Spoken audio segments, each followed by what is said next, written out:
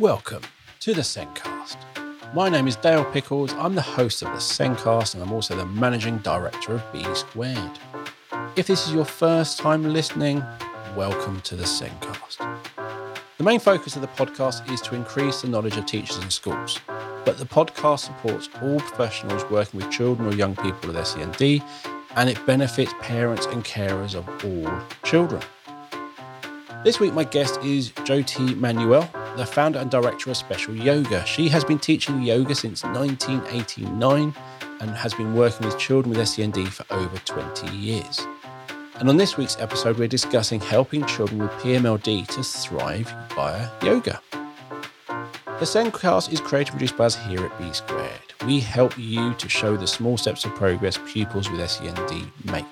And we can do this across early years, across primary, all the way through to post-16, covering lots of different subjects, including autism, the engagement model, and lots more. If you're a primary school struggling to show progress or struggling to identify where a pupil isn't making progress, we can help. We do help a lot of schools do this already. And did you know you can use our assessment software for more than just pupils with SEND? If you're a primary school, you can now use a single system to effectively assess all pupils and simplify the whole school data process. Visit the B Squared website or click on the meeting link in the show notes to book a meeting with me to take you through our assessment software and how it can help you. Now, let's get on with the podcast.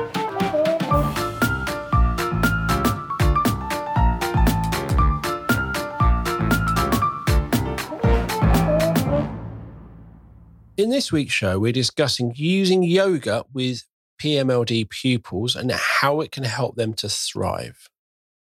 My guest this week is Jyoti Jo Manuel, the founder and director of Special Yoga. She has been teaching yoga since 1989 and set up Special Yoga around 20 years ago to support pupils with SEND. Jyoti works with local education authorities, the NHS, schools, paediatric professionals, and parents and carers. Welcome to the show, Jyoti. Thank you. It's lovely to be back with you today. Excellent. Welcome back. We've previously discussed how yoga is used in schools and how it can be used to support self-regulation. And we've all discussed how the number of schools and support services using yoga is increasing.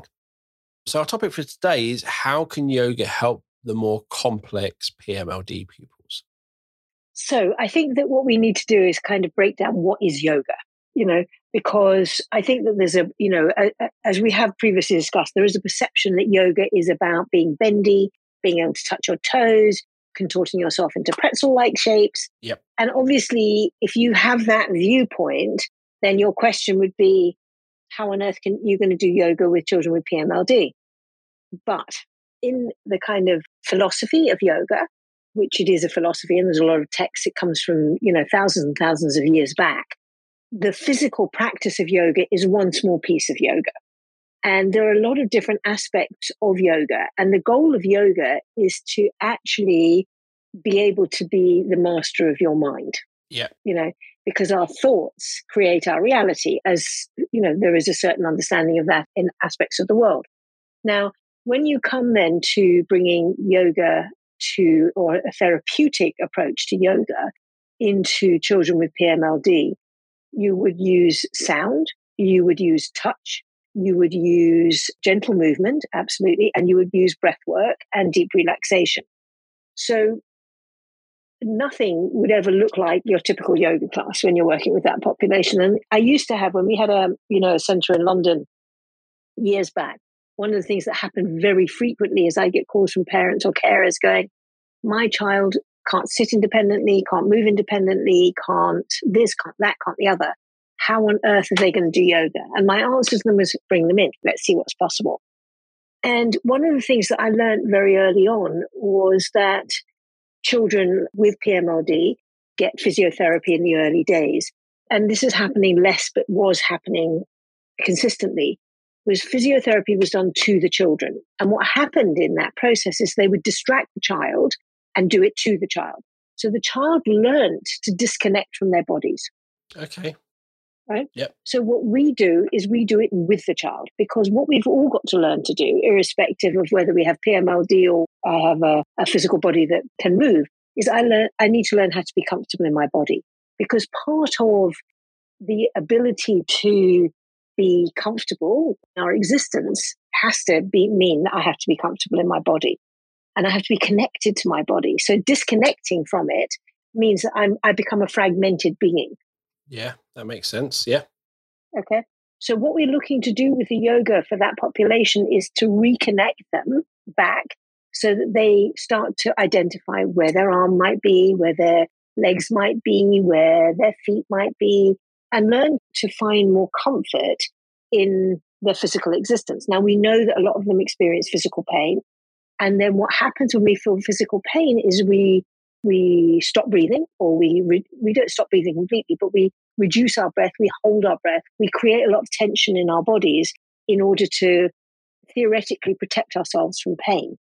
Yeah. But actually, all pain management is about breathing. Because when we breathe calmly and deeply, everything relaxes and then the pain is able to reduce. Okay. When we're in tension, you're going to feel more pain. Yeah. Okay. You see videos of like a drunk person falling over because they don't brace themselves. Yeah, they don't get hurt. They don't get hurt. But if you know it's coming, you stick your arms out, you tense up, that's when it hurts. Yeah, absolutely. So what we're working towards with those children is to feel more comfort in their body, to feel more connected to themselves. And if you feel more connected to yourself, you can then connect to another.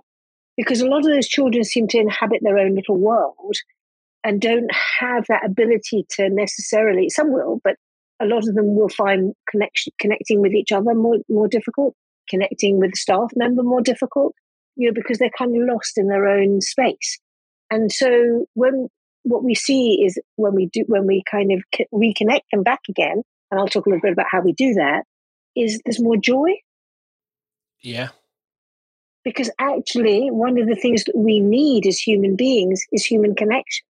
By making them more connected, you're kind of bringing them into that room. Although they're physically in the room, they're not headspace in that room. And so by making that connection, helping them almost realize they're in that body and there's things around them, they're then aware of that and are making connections with those around them. Absolutely. And of course, social engagement, social connection, safety, belonging, all of that starts to, fit into that ability to, of existence. And it's important for our emotional well-being to feel connected to another. It's really, because we are talking at such complex, low-level pupils, and there is still a lot going on, and there's a lot of things going on. It's not just a very simple, they can't do this. There's still very much, there's a subconscious, there's the conscious, there's all this stuff going on, and it still will have an impact. But they're still human beings with human experience, Yeah. And their human experience will involve emotions.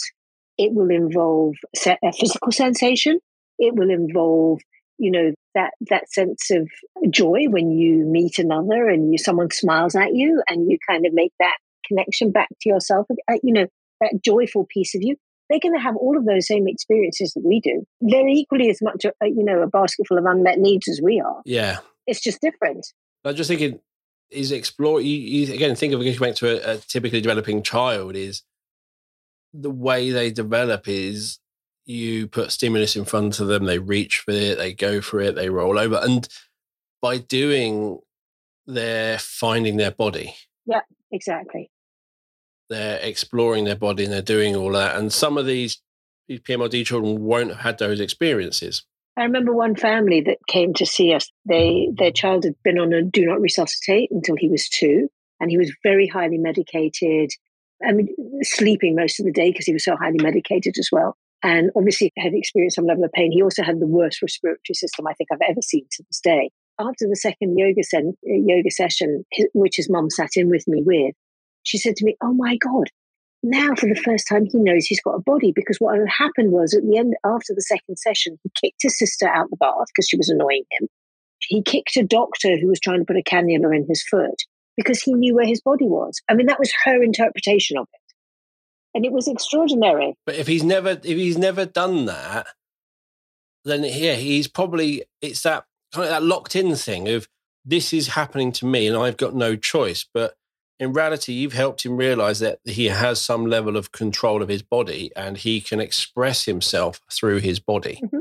Absolutely. Fascinating. Absolutely. Fascinating. And it was such a beautiful moment. I actually cried when she came in and said that, He kicked his sister.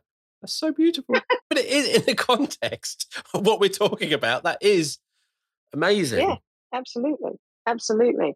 And so, the thing is that we assume that they have no potential for anything either. This is the other thing, Yes. And they do. There's so much more potential than we realize. It's just finding different pathways of reconnecting them back again and just exploring where their neuroplasticity at some level, the capacity of their brain to, have, very small aspects of repair that will allow them to do things that you didn't think they could do. Yeah. All that stimulus that happens, and there's probably a whole world of neurons and time frames, things like that. But if that child's been medicated for 2 years and has more or less slept for 2 years type thing, they've not laid on the floor with that toy just out of that reach. They've not laid in a cot, the spinning thing above them, they're reaching them and exploring it. They're not rolling over. They're not doing all of these things. They've never had that opportunity to learn about, I can roll over. Oh, I can do this. Yeah. And I think, it's not just the children that have, not had their stimulus. It's just how you stimulate them. There was another session where I was in a school and we'd done some in-service training, and I'd gone in as a consultant to see how the classrooms were embedding the practices into the culture. And this was a classroom with very mixed needs. So there were children with autism who were ambulatory, there were children with PMLD and wheelchairs. So there was, a very different, diverse population. And so some of the kids had voluntary movement, a lot of voluntary movement, and others didn't. And there was a girl in that group who had PMLD, and the teacher, we were doing lateral bend. So we were taking our arm up and we were stretching the side of our body. And obviously she wasn't able to take her arm up. And instead of the teacher taking her arm up for her, he sat and waited, which is what I'd recommended to do. And she moved a finger. And we both actually looked at that same moment and saw her. And that was her trying to do what the other people in the class were doing, because she couldn't lift her arm, but she could move her finger. So that's the first neural pathway, isn't it? Of actually identifying that this is what's being asked of me. And then what he did was super amazing, was he realized that because she could move her finger, and she now could move her finger, he could use that as a communication tool for her to say yes and no. Nice. So that's the thing, is with software like eye gaze, we've realized that this unresponsive person is actually trapped in, and through eye gaze they can communicate, and they have a voice, they have opinions, they have things. The physical condition has prevented them from communicating any of that. Mm-hmm. So as soon as you can have a way of communicating, you suddenly realize this is a person. Of course. This properly is a person who hates tomato soup, who hates orange juice, but loves apple juice, loves the feeling of that, hates, and has all these preferences. They've just never been able to communicate it before. Correct. And how empowering is that? Huge. Imagine literally, it's probably a horrible thing as a parent. You're going, I've fed them tomato soup for their entire life and they hate it. But that's the thing, is that communication wasn't there. So now you can change it. And that will probably, you get rid of tomato soup for something else, is a huge connection. It changes their lives, doesn't it? It changes their life. And I think it's recognized that. And that's an amazing bond that will create. Absolutely. Absolutely. And it sounds so simple for most people, that sort of thing. But when you're in that world, it is huge. It's enormous. And I think we can never underestimate, how impactful a millimeter of change is for a child like that. Yes. Yes. Yeah, as you said, for typically developing, you're looking for X amount of change. We've really got to simplify it. And going from no physical control to moving a finger on command, so voluntary, and 1 for yes, 2 for no type thing, or however he communicated, and then realizing for the first time ever, I can have a conversation with you and you can respond. That is huge. Absolutely. Absolutely. So I think the yoga works because for the people providing the yoga, you're invited to really listen. I mean, really listen. So listening means listening to the body, listening to the movement, listening to the sound, listening to the energy, and also being a bit, open-minded and creative like that teacher was to say, now I know she can do that. Let's use that. Let's use that. Yeah. So there's that piece of it. And then there's the piece of it where we come to this and we go, I don't really know what's possible. Let's find out. Let's find out, And because we have an assumption that they can't, we don't know what they can. Yes. I suppose yoga it's giving you, by making time for yoga, you're making time to be calm and to be aware. Yeah, absolutely. Absolutely. So within the context of yoga, as I said, we use touch, we use sound, we use rhythm, we use breath, we use deep relaxation. So if we were just to look at rhythm, for example, right? So we use sounds rhythmically and we get the children to communicate back with us, right?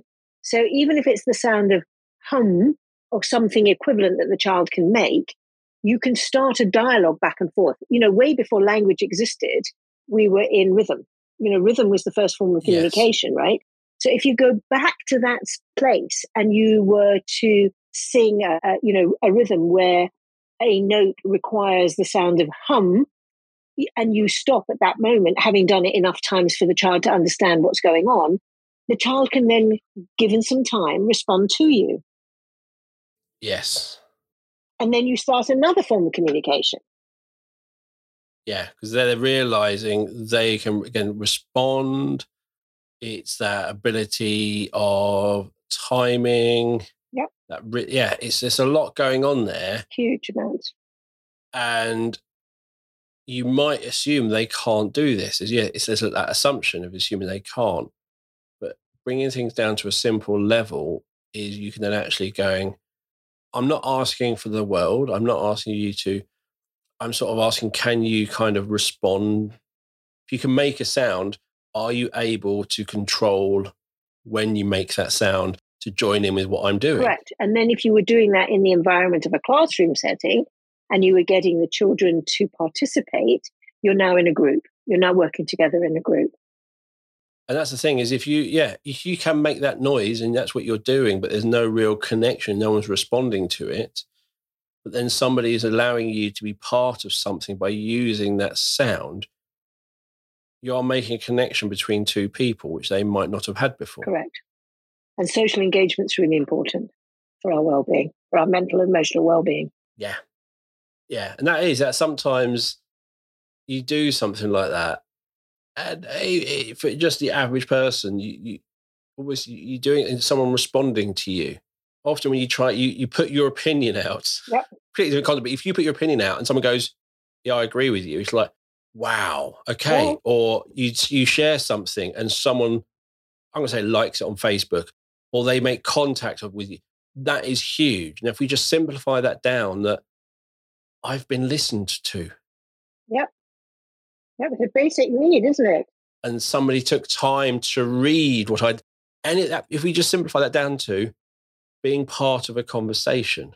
Yep. Huge. So that's one way that it really works. And we've seen children participate, and oftentimes those are targets for these kids. Yes. So targets can be met like that, in different ways. And then what I've also noticed, another child that we worked with, actually, she was a teenager actually when she first came to us. She was having to be suctioned frequently. And what we noticed was that after 2 or 3 weeks of doing yoga with us on a weekly basis, that her body relaxed enough and she felt safe enough in her body that her stress levels had obviously gone down and the suction requirement was significantly less. Wow. We've seen epilepsy reduce. We've seen all sorts of things that are, I'm not saying they go away, but the stress the stress and being misunderstood and not being able to communicate will create stress in the body system. And so then the body responds to stress in however it responds. So for some children, so for you or me, it might be shouting at somebody or feeling awful or whatever. But for them, it might be, that tension in the body that creates the need to have to be suctioned more often, or to have more epilepsy, or the kind of, what you see in cerebral palsy when you see a lot of spasmodic movement, Yeah. These things can be calmed down.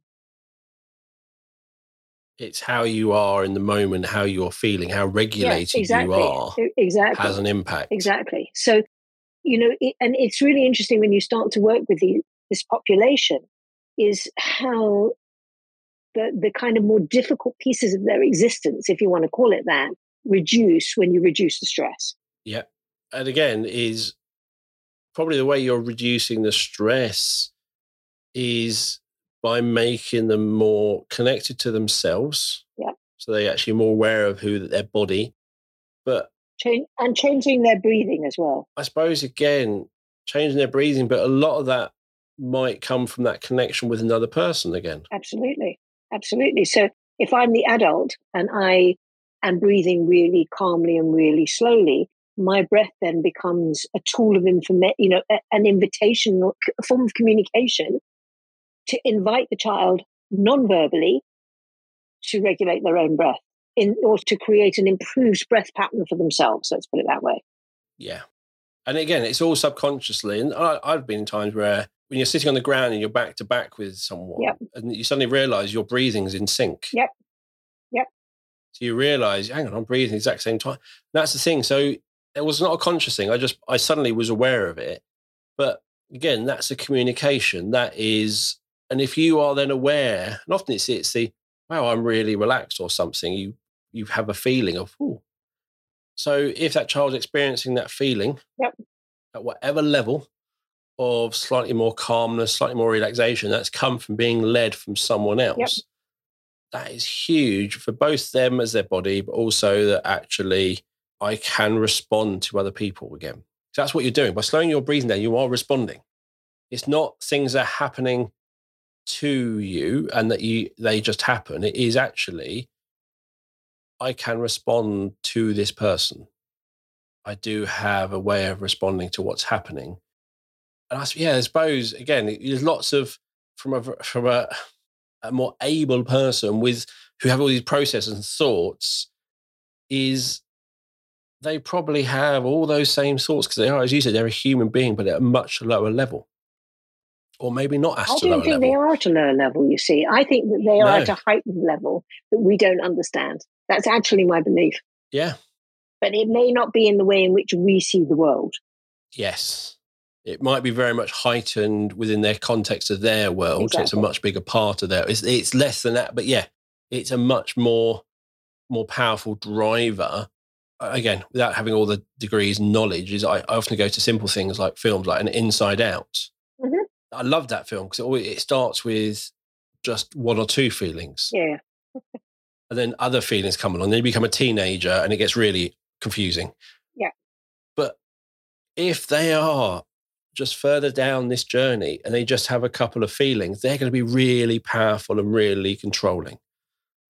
And as you get more feelings, you sit there going, oh, okay, so I could be angry at this, but I could also be curious. I could also be, but that takes time to develop.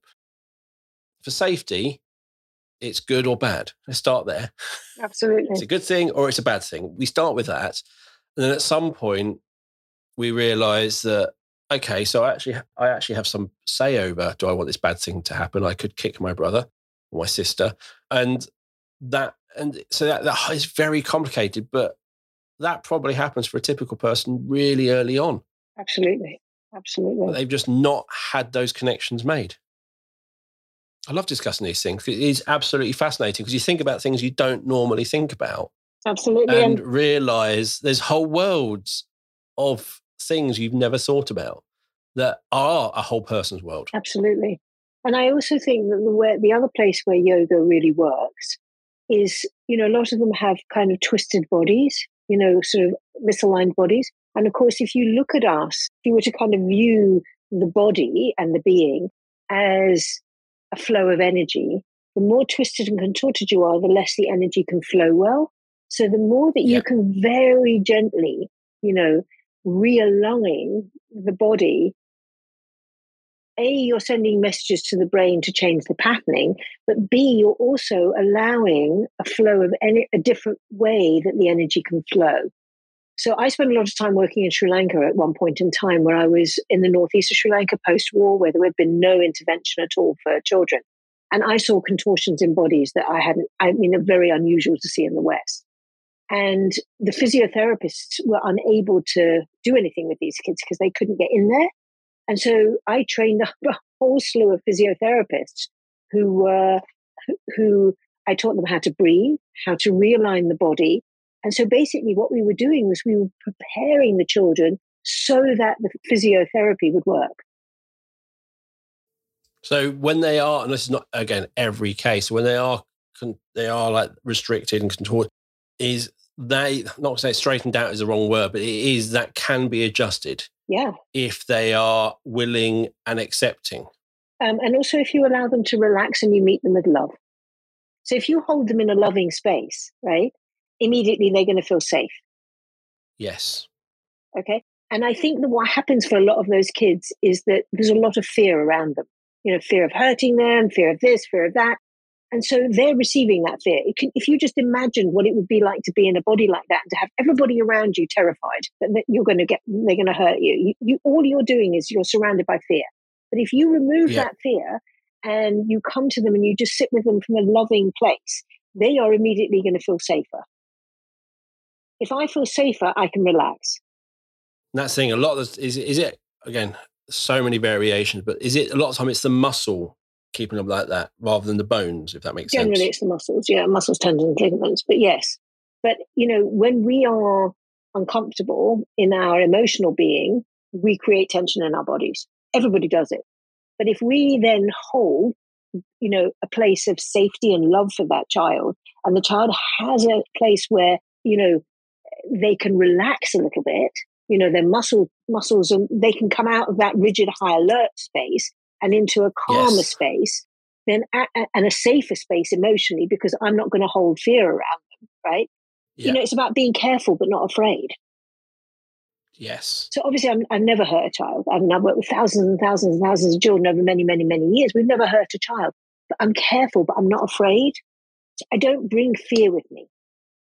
Yes. Right? So when I say... You're not yanking their leg and pulling it. Of course not. You are literally helping them to relax. And when those muscles are relaxed... And then we can see, how can we realign this body to the best that it can be realigned today? And how can we talk to the body and talk, it's almost like you're talking to the child's higher self, as well as talking to the child's body. Say, okay, let's work together here. Let's see what's possible. Let's see what's going to make you more comfortable. Is if you have been so tense and you are like that, and it's all then you might not know that you can move your body in that way. Right. So you're opening up new pathways, on all sorts of levels. It's fact the body and the mind are fascinating. They really are. Absolutely. Absolutely. And I think there is a tendency with that population to underestimate the possibility for them because we're scared. Yeah. Are scared of hurting them. But if we come to them with, kind of some body intelligence, and sensitivity and love without fear, all sorts of things become possible. We're not talking somebody who is fully tensioned up, fully contorted in a certain way will not suddenly 6 weeks later will walk straight and perfect. No. There could be some change. Absolutely. And then it's almost like when you've got that first little bit of change and the fear is gone, then you're more open to that physiotherapy. Of course. And your body is more open to that physiotherapy. Of course. And then you can find out what your body can actually do. Correct. It might not do much. We don't know. You don't know. We don't know. You just don't know. So my modus operandi is, I have no idea what the outcome of this might be, but at some level, it's going to improve the quality of their life. You're optimistic with knowledge. So you're going in there going, that's the thing is, you've got enough knowledge to go, this should impact, there should be some positive outcome. Could be big, could be small, but you don't know. But and I think the thing is, I go in with no expectation, just an intention to help this child. Yes. To help this child feel the best that they can feel in this moment. Yeah. And it's just an intention. It's not an expectation. I have never had an expectation. It's interesting because just thinking about, as you said, being surrounded by fear with these children. And I've been into a number of complex needs schools. I've seen the walking frames. I've seen the bed hoists. And it's a world I don't really know. So they're the first thing I am is cautious, which is, again, is starting to put the barriers up for me, connecting someone. Yep. Because rather than just walk in and seeing this person as a person, I'm going to walk in and kind of be afraid that I'm going to get something wrong, and what can I do, what level do I understand, and things like that. So I'm immediately just putting up lots of barriers between me and that person. And I've got to stop doing that in reality. I've got to understand them, but not put the barriers up. Well, I think it's kind of interesting, because I think if we see them as people before we see their disability, then you can, it's how you view them. Yes. If you see their disability before you see them as a person, you got it the wrong way around. Yeah. That's the thing. That's what you often, when you see them with a walking frame, you see the disability first. Yeah. You've got to ignore that at that moment and greet the person as a person, and then find out how they're impacted and things like that, rather than just be very cautious because you don't understand. Yeah. So, if we look at them, if we look at them as differently abled rather than disabled, it helps. We're all differently abled, right? And we know that they have physical limitations, but we've all got physical limitations at some level. Yeah. Mine are different to yours, or mine are different to that child. Absolutely. Well, probably. But, obviously my body, works in a different way to a child with PMLD, but they're still a human being. They've still got, the basic core, needs as a human being that I have, that you have, that everybody else has. I still have emotions. I still have experiences. I still have, I still am going to pick up what's around me. Yeah. And it is, but again, another thing is often, especially with PMLD, is you might meet the person, but you might not really be meeting the person. You're meeting the person with them and asking about the PMLD child. You're not really engaging with the person because you don't know how. Yep.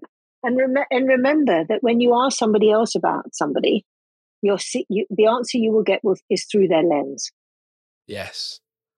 Rather than through yours. And I've seen lots of things on social media about non-verbal people having their own voice, and it's often different to that person who is looking after them. And so it should be. And again, so it's all those sorts of things, but it is, we've got to realize they are people. Yep. They can have opinions. They can have all of the same as you and me. And at some level of they understand everything. At some level, they understand everything. Their higher self, or, an aspect of their being, will understand everything and more, and we underestimate them. Yes. I find it, my brother-in-law had a really bad stroke a number of years ago now, and it's still impacting his body. He won't get his left side back really, but his right side's functioning. And there are just so many amazing things with him, how it is. Some ways it's changed him. Of course, it would do. He's much more making sure things happen. It's amazing how it's impacted his speech. If you say a number, he doesn't understand it. If you write it down, he completely understands it. So there's so many random things happen, but he is still completely my brother-in-law, and he still has his sense of humor. He still has nice things that he hides from his wife. Very entertaining. And that's the thing. It's really helped me see that although he's his vocabulary is very limited. He's often writing or drawing pictures to help us understand what he wants or what he's asking about. The essence of him hasn't changed. Yeah, and the essence of him hasn't changed. He is a person. No. And whereas I think much younger me would have not known what to do. Mm-hmm. Much younger me would have been a little bit scared. Is generally what it comes down to. But yeah, so he's taught me a lot about lots of little things, and also the fact, which I love, he never lets it stop him. He goes swimming every day, and I sort of going, in my head, I'm going, how do you get changed? In my head, I just literally, it was almost like, well, I wouldn't be able to do that, but he gets on with it, and that's the thing. At various levels, they have all these barriers. Can we remove some? Can we do better? But they're people. They are people. Absolutely. And they're amazing people as well. They are. They have probably amazing observation skills because they're seeing things, and it's how can they communicate. And it's interesting with yoga, a lot of stuff we've talked about over our podcasts is there's a lot of overlap around that self-regulation with other areas. But again, yoga isn't about being flexible in terms of you have to fit into that pretzel position or anything like that. It's, as you said, there's so much more around it. And it's about the connection with yourself and that connection with other people and how it can be done in lots of different ways. And then the energy, I suppose, you get from those connections really feeds you. I'm going to say spiritually, but it is your soul. It is, if you're making that connection, if you literally have responded, someone's asked you a question, you've been able to respond, or you've been able to join in with something going on around you. That's huge for everyone, and that will have a huge impact. It does, and it's actually really beautiful to watch as well. You know, as you kind of start to kind of see them. You know, when they first kind of meet, you know, when you meet them, and all of a sudden there's this kind of sense that they're being met, and it is there is something spiritual that happens actually. Yeah.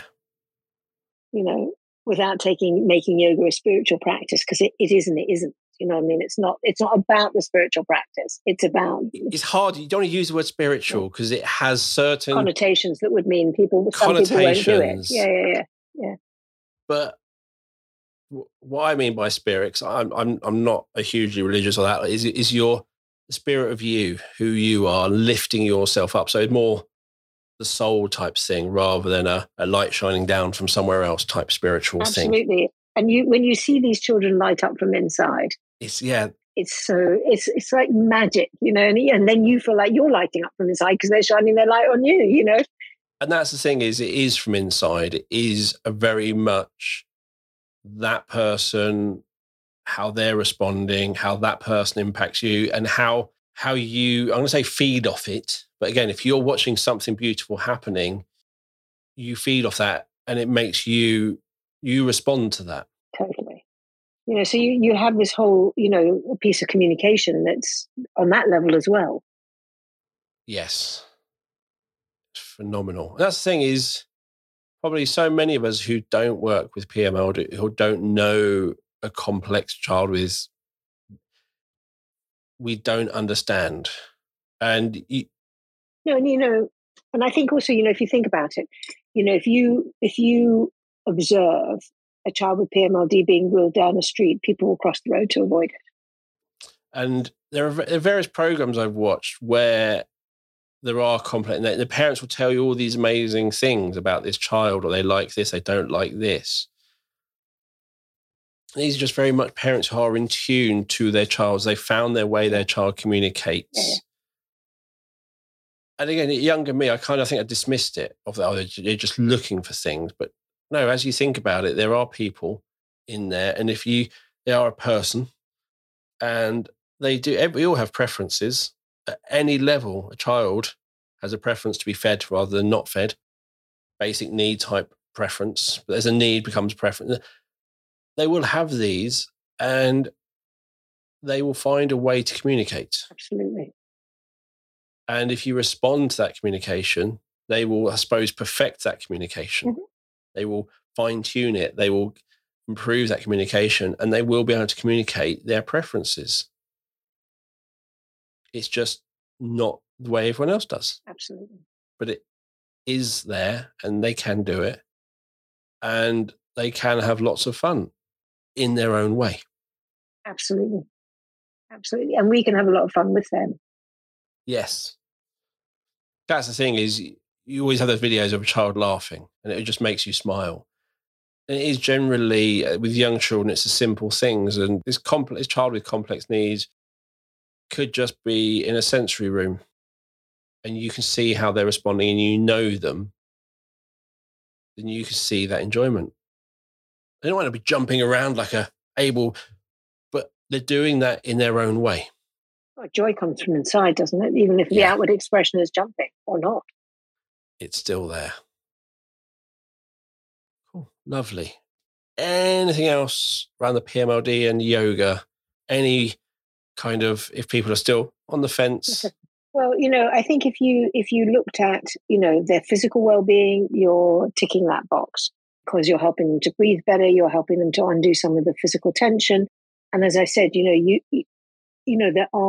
seen things like aspirators being used less. We've seen epilepsy reduced. And I'm not saying that's 100% across the board, but for some kids, it will have that kind of an impact.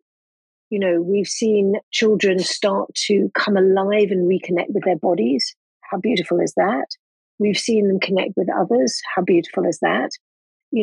We've seen some of the, pressure points through the body that have been used in ancient medicine practices that will help reduce spasticity and just allow, the limbs to be elongated a little bit more and just to open some, reduce some of that tension.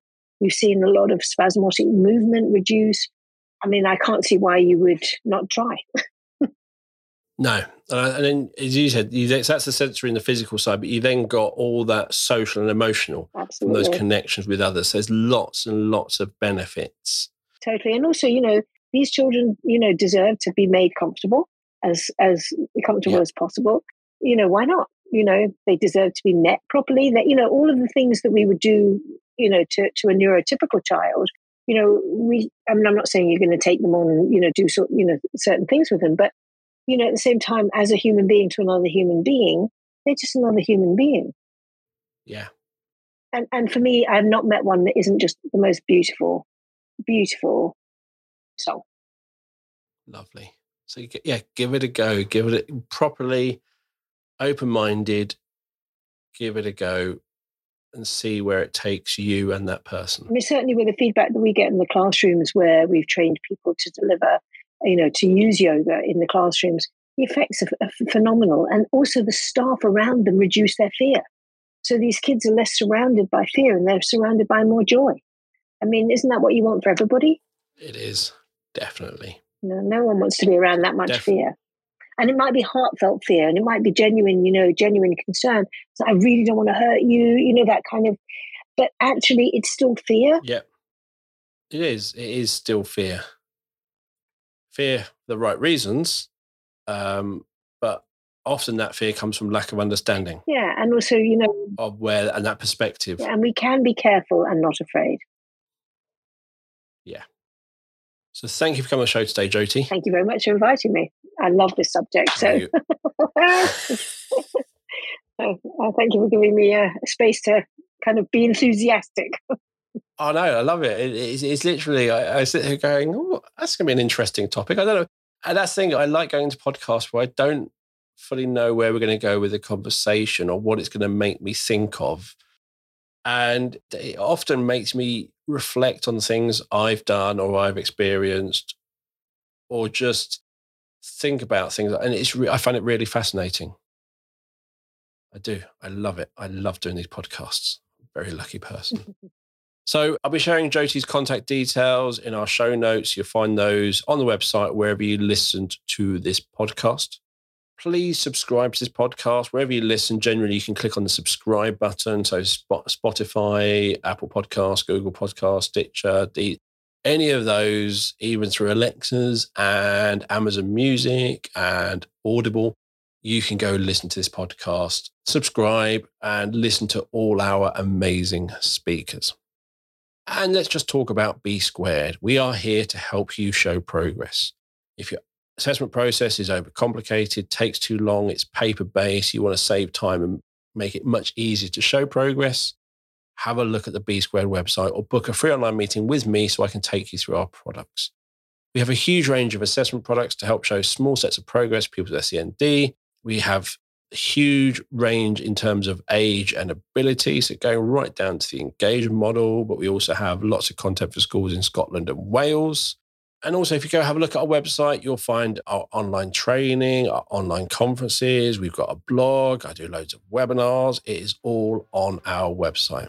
You'll find a link to the website to book a meeting with me and also my email address in the show notes. So please go and have a look and have a click and let me know your thoughts or ask questions or anything else like that.